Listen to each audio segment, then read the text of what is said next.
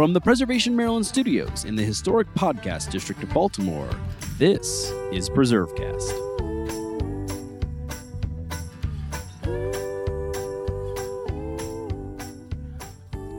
Walt Whitman once wrote, "Future years will never know the seething hell and the black infernal background of countless minor scenes and interiors of the Secession War, and it is best they should not. The real war will never get in the books." Although the painful, real stories of the Civil War and its grisly impacts may not have been accurately captured by authors, today's guest, Jake Wynn, the Director of Interpretation at the National Museum of Civil War Medicine, is dedicated to telling those stories and highlighting the grave sacrifices and incredible compassion displayed during that era.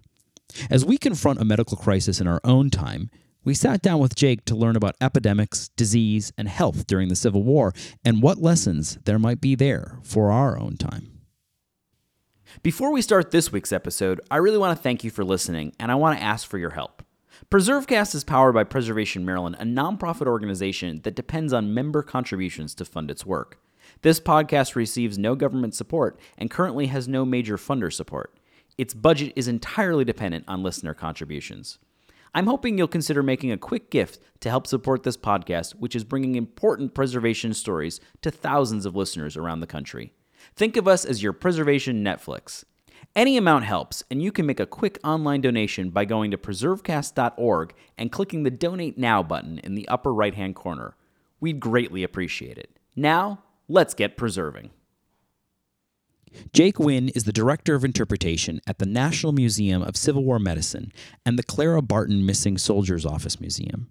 He's a 2015 graduate of Hood College in Frederick, Maryland, and he writes independently about Pennsylvania history at Winning History and the Pennsylvania in the Civil War blog.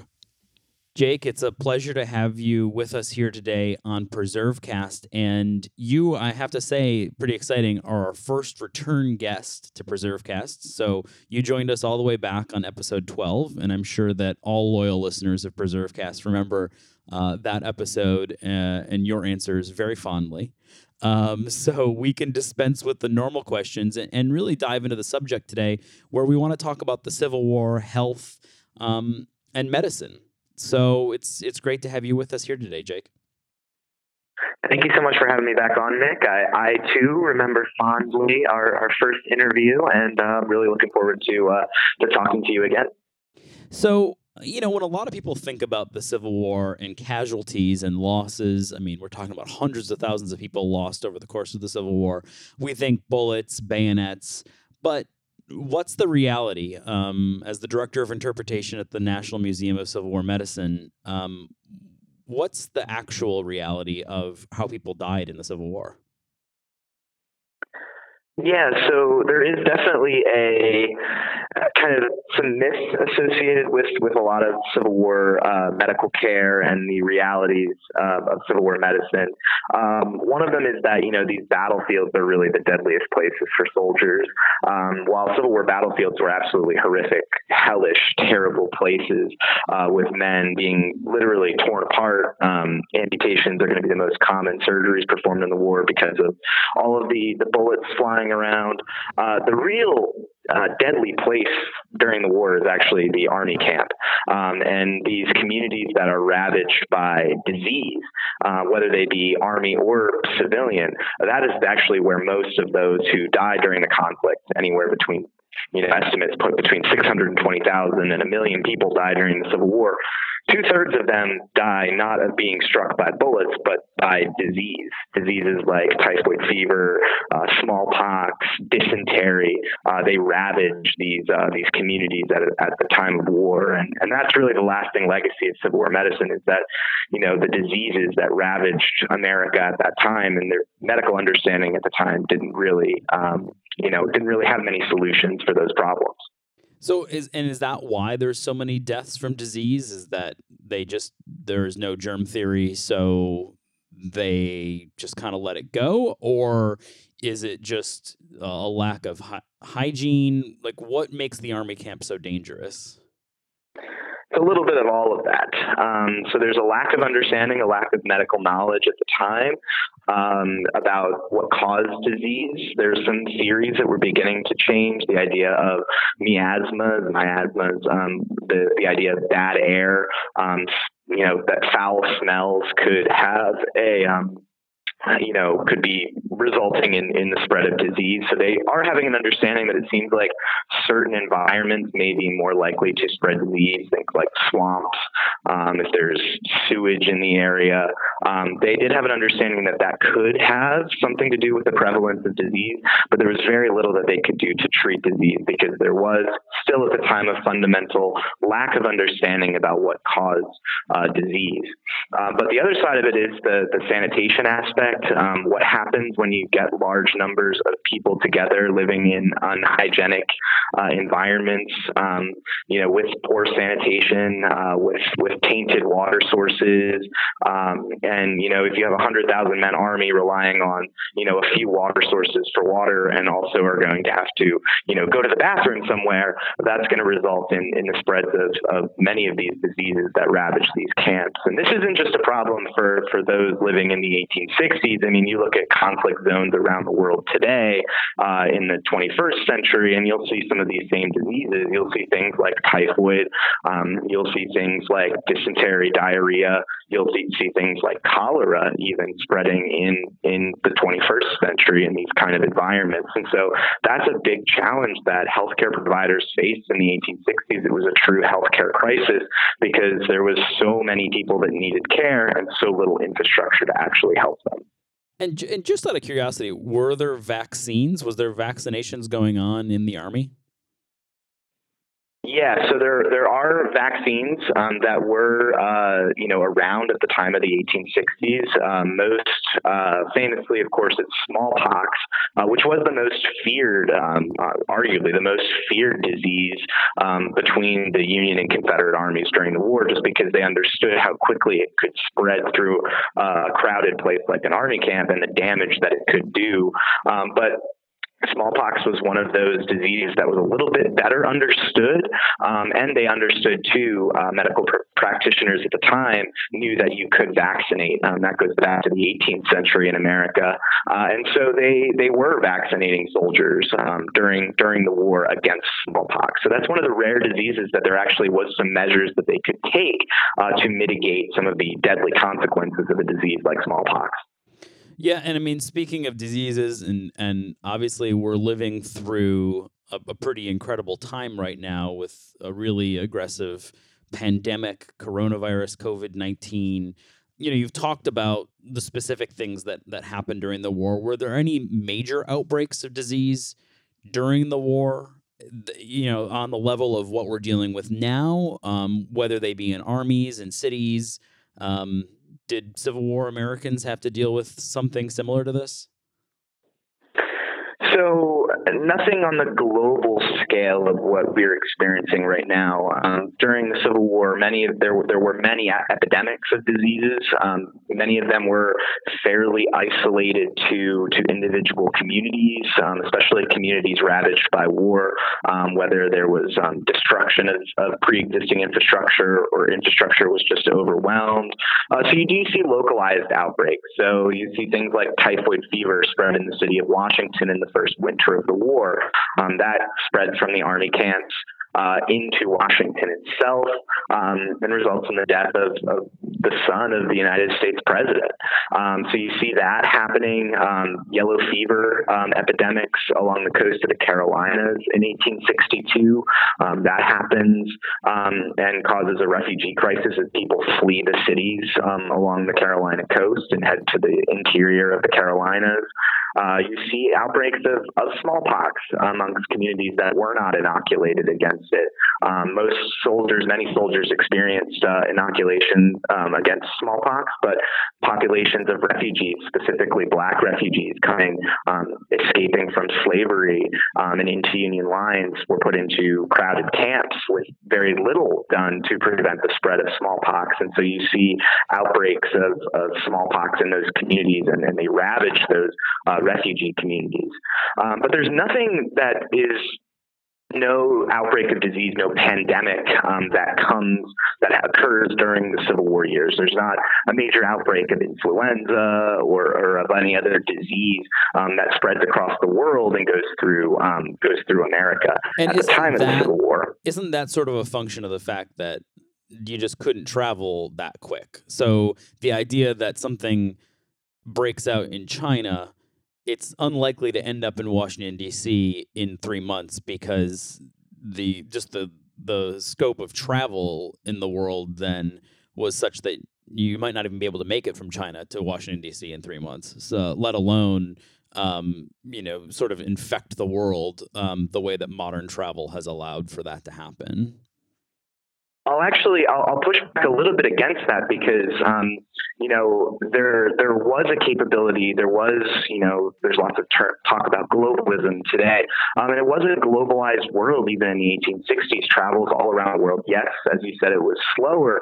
But right at the end of the Civil War, and right after the Civil War ended, you do see the return of one of the most notorious pandemics of the 19th century. In 1865 and 1866, there is an outbreak of cholera that is going to spread around the world and cause untold suffering in areas around the globe, including in isolated spots here in the United States. And this actually comes there were multiple waves of cholera through the 19th century that did spread around the world. One of the things that I think is most interesting that they learned out of the Civil War, and there was a changing in medical knowledge around cholera specifically in the 1850s in England. Maybe some of your listeners are familiar with Dr. Jon Snow, not from Game of Thrones, but his work in London in the 1850s began to create an understanding of how cholera was spread. But in 1865 and 1866, a lot of the lessons learned about sanitation during the Civil War and its importance actually helped to mitigate some of the results of the 1865-66 pandemic of cholera. So disease could spread around the world at that time with surprising rapidity, considering the nature of transportation at the time. But those diseases could be spread. It's really, and we're experiencing now, it's really a matter of luck and of circumstance that we'll see whether or not a disease will go from being a local isolated situation to if the circumstances are just right and the spread and mutation happens in just the right way, you can see something spread like wildfire all around the world. Well, it's interesting. I mean, you don't think of the 1860s as a global world, but there's certainly, you're right, there is global trade. And I should have asked you, just so for people who are listening who are not 19th century medicine fanatics and historians, maybe tell us a little bit about cholera. What is cholera? Like, what does it cause? What would it be like if you had cholera? Yeah, cholera is particularly feared, spread by contaminated water. If you think living in the 19th century and you have the rise of cities, almost mega cities at the time, and there's very little infrastructure to get clean water to people. Sewage gets into drinking water sources, and cholera is a disease that will spread that way, and it gets into your gut and causes a very painful death.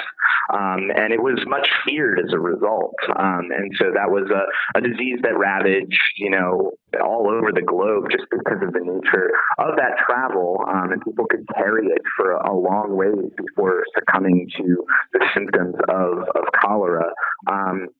And that allowed for it to spread around the world. And cholera is still something that is faced today in conflict zones and areas of the world, in failed states, places like Yemen, places like Syria, where you see armed conflict going on, the destruction of pre-existing infrastructure. You do see outbreaks of that still happening today. We have a much better understanding of how to mitigate cholera, how to deal with it once it does the outbreak. So you're not going to see another pandemic outbreak of cholera today because we understand it in a way that we don't understand a new, fast-moving disease like COVID-19. Right. And the other ones that you mentioned, I mean, smallpox, I think people are probably familiar with just because it's similar, I guess, in some ways to chickenpox. I mean, at least it's a pox in that sense. And then yellow fever, malaria, those things, those are insect-borne illnesses, which until the early 20th century still reared their head in the United States, and they still happen around the globe. They're just not as frequent, and they're certainly not something we're familiar with here in the U.S. anymore. Yeah, that is one of the big challenges that 19th century, military medical practitioners faced during the Civil War. They did have some tools against malaria specifically. There was an understanding of the use of quinine both as a preventative and in the use, in treatment of malaria. Did have some success, and so they did have access to that. They did understand the importance of that, but they didn't understand how malaria and yellow fever, how they were actually spread. They didn't necessarily make the connection to the mosquito, but they did make the connection to swampy areas with higher temperatures and a lot of standing water. They did make those connections, but you're right. It's not until the 20th century that they're really able to do, efforts to really mitigate those illnesses and really tackle them.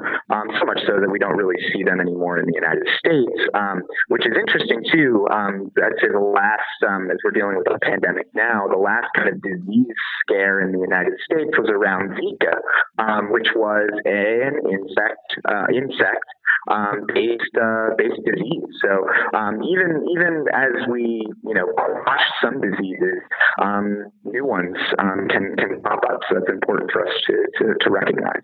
Right, and malaria, as you were saying, is similar. And if I remember correctly, there was a big malaria issue in 1862 in the Peninsula Campaign as the Union Army is approaching Richmond. And I think if I remember correctly, and I'm kind of going back into my foggy recesses here, but I think that there were several generals who even came down with malaria at that point, trying to kind of slog their way through the swamps on the peninsula of the York and the James. Yeah, and you would see that. And there's interesting scholarship about some of the diseases that were being spread during that particular campaign. My favorite is what exactly is Chickahominy fever, which is named for one of the rivers that the Union Army was operating on in their attacks towards Richmond in the spring of '62. That was a real danger. Malaria was something that is faced not only by soldiers but also by civilians too. Washington was one of those renowned places for the spread of malaria, just because of the nature of kind of how the water moves in and around the city of Washington. There's some more marshy areas that were perfect breeding grounds for mosquitoes, and so malaria does become an issue in the city of Washington, as it does in anywhere that the armies operate in swampy or marshy areas throughout the war zone. So the National Museum of Civil War Medicine, your employer, gives a lot of attention in its interpretation to medical advances. I mean, I think a lot of people think of the Civil War and they think, oh, barbaric. And if you visit the museum in Frederick, Maryland, you get a real sense that there was some I guess some barbarism, but there was quite a bit of compassion and a lot of really good medicine being practiced as well, and that plans that were established during the war. We feel their impact to this day in terms of the way the military deals with disease and wounds and casualties. So are you seeing anything in our pandemic response which you can kind of trace back to Civil War roots? Yeah, there are many examples of this. I think one is the first one is kind of more controversial, and that would be kind of the lack of preparedness. Not exactly a proud legacy of the Civil War, but yes, keep going about our lack of preparedness. Yeah, so lack of preparedness is like, this was, we knew this was coming, pandemic, it was only a matter of time, and you can trace that back, decades, that there was a knowledge in the health community, those that were, making policy around public health, and there was an understanding that there was something like this that was going to happen.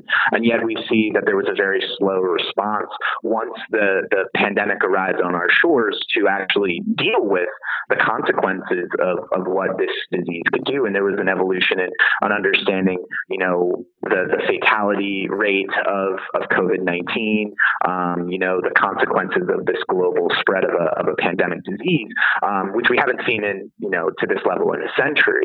But going back to the Civil War, the first year of the conflict for both Union and Confederate forces, there is a lack of understanding of how quickly this war would escalate.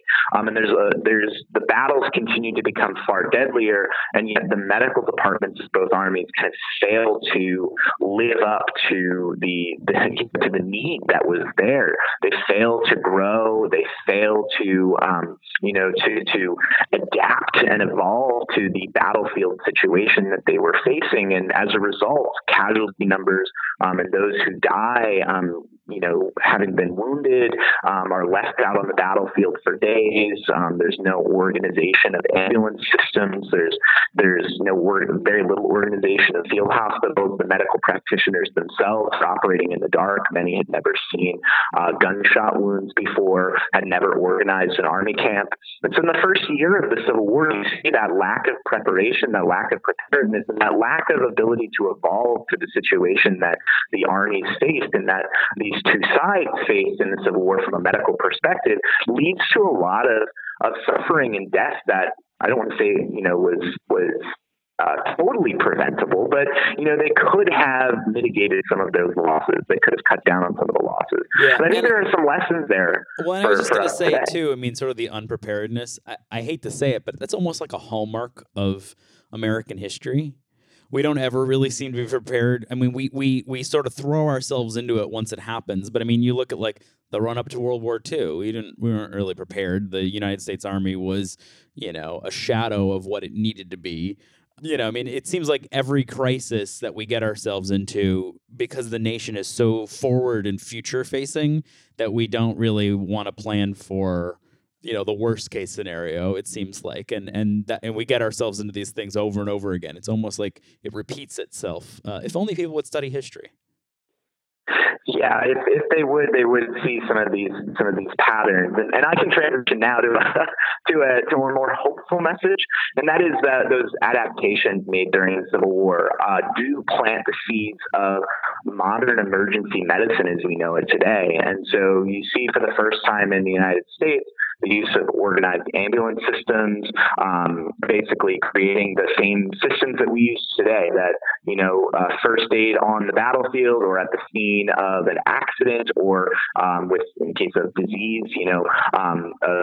figuring out what's with telemedicine, figuring out what patients are suffering, and then making the decision, going back through, to field dressing stations, first aid, to field hospitals, emergency hospitals established on the battlefield, and having at each step in that system people who are there and whose responsibility and whose job it is to assess the patient, to look at their injuries, and then make the first decisions about what care that kind of injury or wound might require before sending them on to the next station in the system.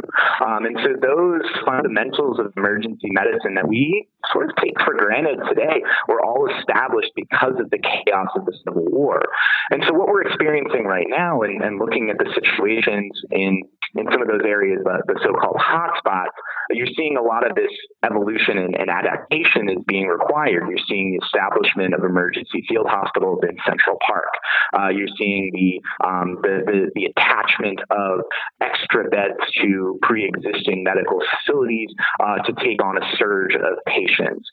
You're seeing, decisions made, unfortunately, triage decisions being made about who gets a ventilator, who doesn't get a ventilator, trying to mitigate those losses. These are things that we learned out of the Civil War for the first time, and we're seeing them being adapted again. And ultimately what that means is, we are adapting to the situation.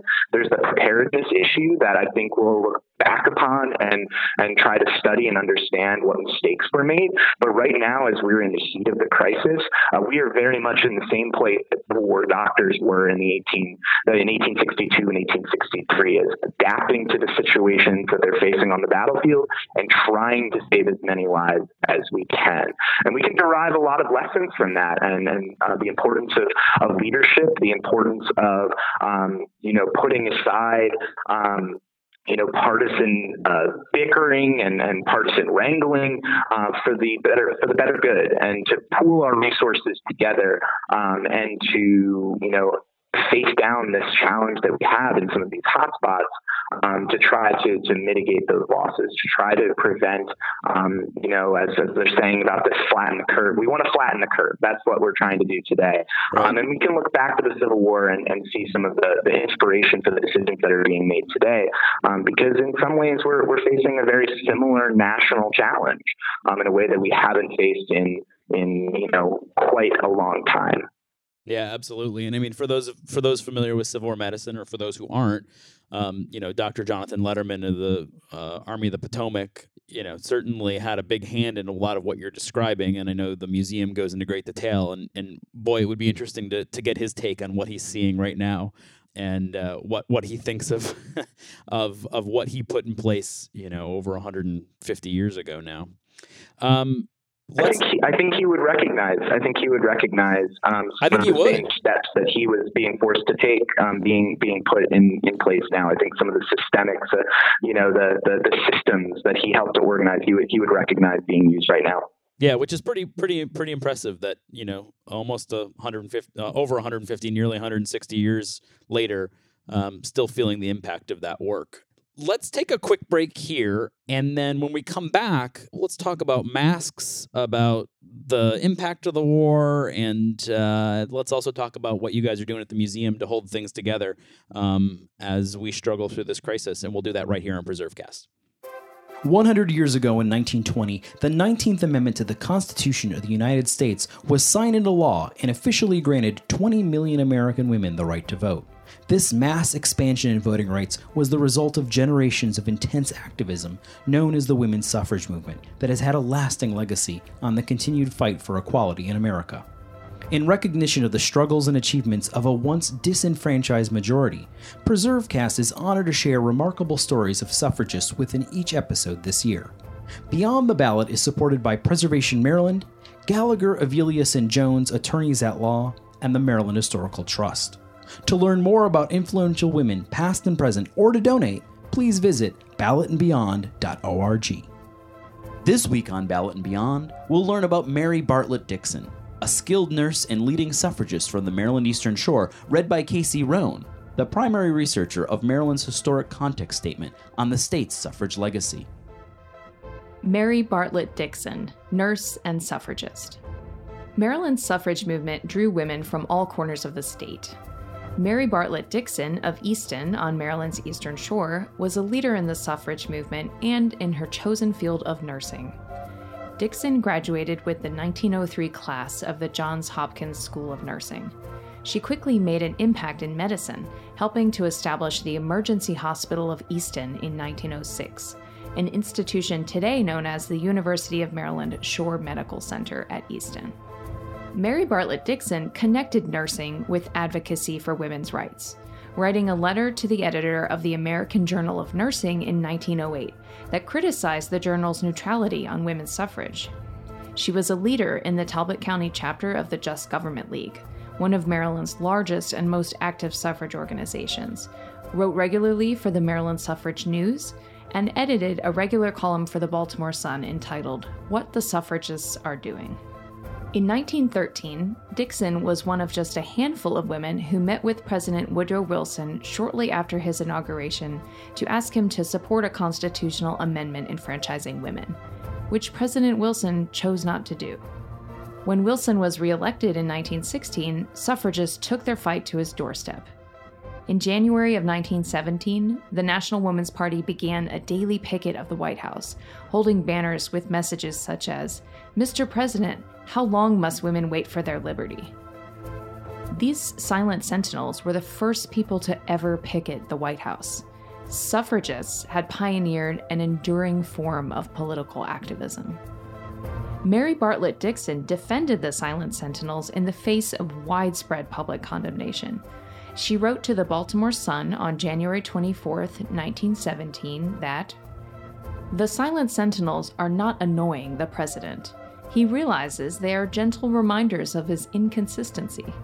It is unthinkable that President Wilson can proclaim to the world his belief in the American principle of equal rights for all, and continue to exclude in his great leadership equal rights for all the women of the United States. The White House pickets became even more unpopular when the U.S. entered World War I in April of 1917, after which their actions were seen as treasonous as well as simply distasteful. In the summer of 1917, police began arresting and imprisoning these protesters. Maryland women, who were in such close geographic proximity to the Capitol, played a key role in these demonstrations. Mary Bartlett Dixon joined the White House pickets and was arrested with 40 other women on November 10, 1917. Several Marylanders were imprisoned in the Occoquan workhouse. There, guards subjected the suffragists to brutal physical treatment and extended solitary confinement. When the women were denied status as political prisoners, they went on hunger strike, and some were eventually violently force-fed. This widely publicized abuse helped shift public opinion in favor of the suffragists. In January of 1918, President Wilson finally felt sufficiently pressured to declare his support for a federal women's suffrage amendment. This began the process that would lead to ratification of the 19th Amendment in 1920. Mary Bartlett Dixon's persistent activism and engagement with the public through her writing helped shape the course of Maryland's suffrage movement. After ratification, she founded the Talbot County League of Women Voters and continued to engage with medical and charitable causes throughout her life.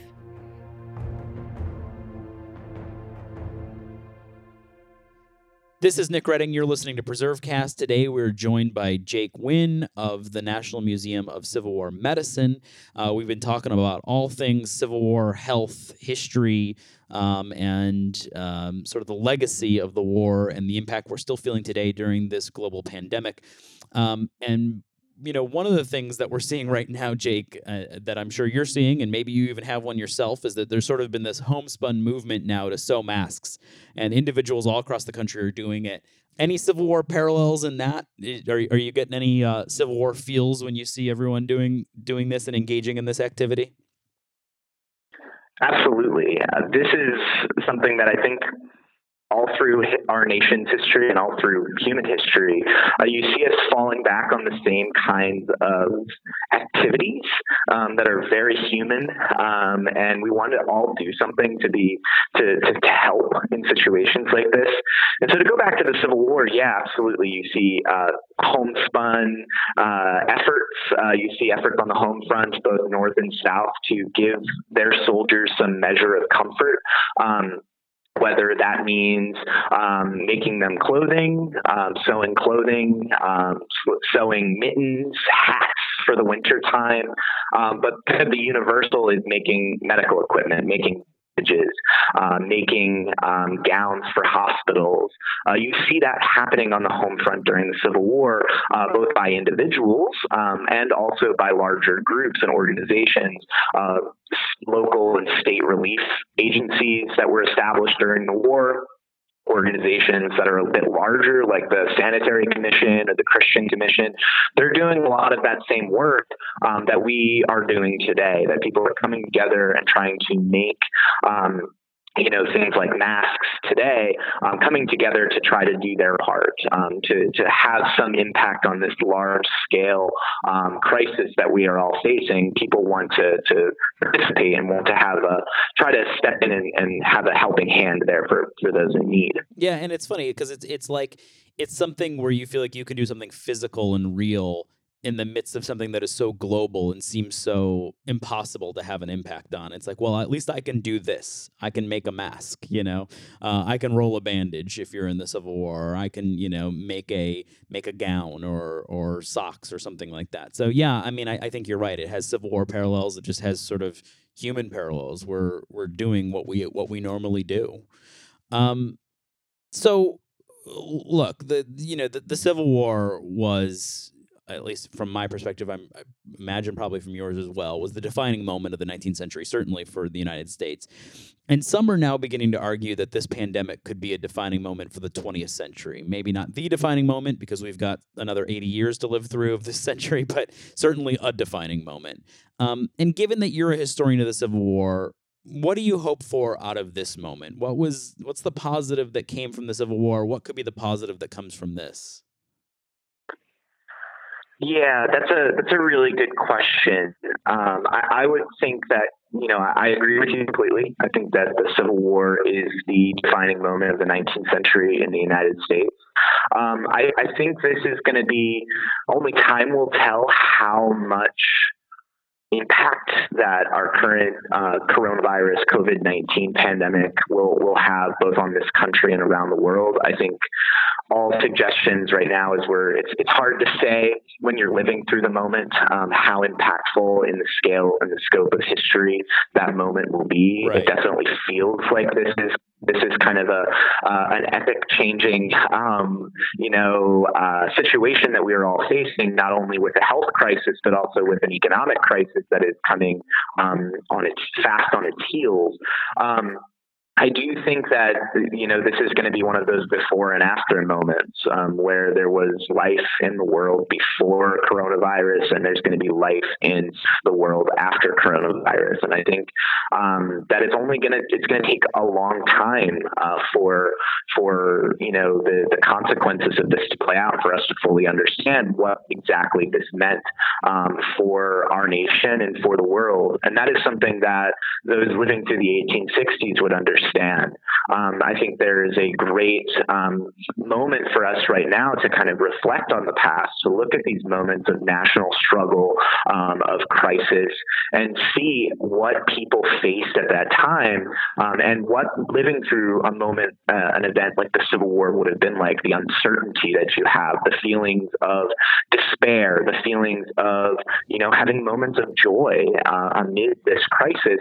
I think we now, looking back, can understand a little bit more what it was like to live through those experiences. So as a historian, that's kind of how I feel about, living through our current moment and looking back at the past. I would say I've been advocating for this both through the museum and also in my public history work outside of the museum, and that is that we are living through one of these epic moments in history that we don't fully grasp how important it is yet, but it is important. And I've been encouraging people to keep a journal, keep a diary, keep notes about what you're experiencing, what your everyday life is like, because that is going to be of incredible historical interest for future historians. Yeah, absolutely. If you want to be published 150 years from now, make sure you keep a journal just like everyone did 150 years ago, particularly in this sort of ephemeral digital world where everything is so fleeting. If you actually write something down, you may end up in a book 200 years from now. So if there are books, we don't know. We'll see. So before we go, this is always enlightening. Hopefully you can be a three-peat guest at some point, and we can talk about something else. Hopefully not as dire as another pandemic, but maybe we'll have you back. But before we go, tell us about what the National Museum of Civil War Medicine is doing during this downturn, and how are you keeping the lights on and still educating and making sure that the museum comes out of this? It's really hard, Nick. It's a really difficult situation.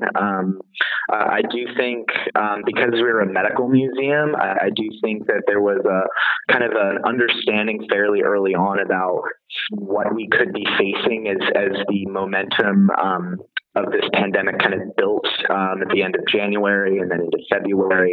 And we started to make some plans about, if we faced a situation like we are facing now, which was utterly unprecedented, I'll be honest, in planning for it in mid to late February, it felt a little kooky. I felt a little like like a doomsday prepper, while getting things and thinking about what the consequences of the coronavirus could be. But around late February, early March, we kind of came to a plan that if, for whatever reason, we were going to be forced to be closed to the public because of this public health issue, this crisis, that we would essentially one day flip the switch and go to an online museum. And so we've been, over the last 5 years that I've been at the museum, we've been really put an important focus on our social media networks and using those as educational tools, not just for fun, not just for updates about what's going on at the museum, but to educate. And so that actually gave us a good jumping off point once we were forced to be closed because of the virus spreading in the United States. We were able to essentially one day just throw the switch and start doing live streams, to start doing more video content, and to really emphasize our social media network as a place not only to educate but also to communicate with our audiences. And we've gotten great feedback from doing this, and also found it's not the same as admissions coming through the door, but have been able to continue to grow our membership numbers as well. We're a member-supported organization.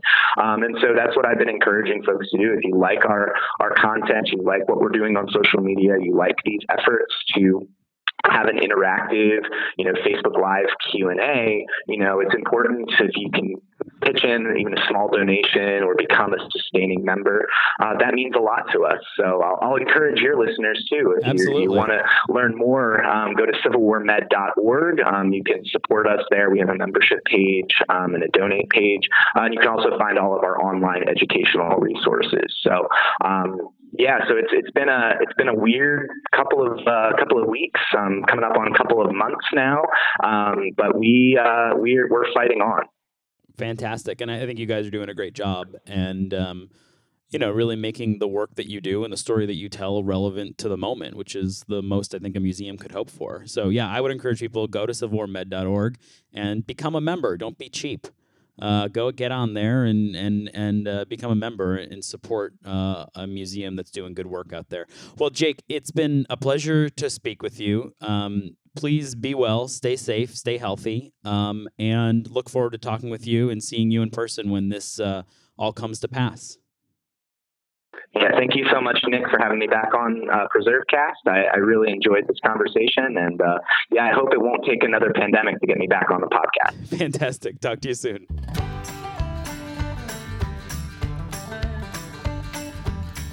Thanks for listening to PreserveCast. To dig deeper into this episode's show, notes, and all previous episodes, visit preservecast.org. You can also find us online at Facebook and Twitter at PreserveCast. This program was supported by the Historic Preservation Education Foundation.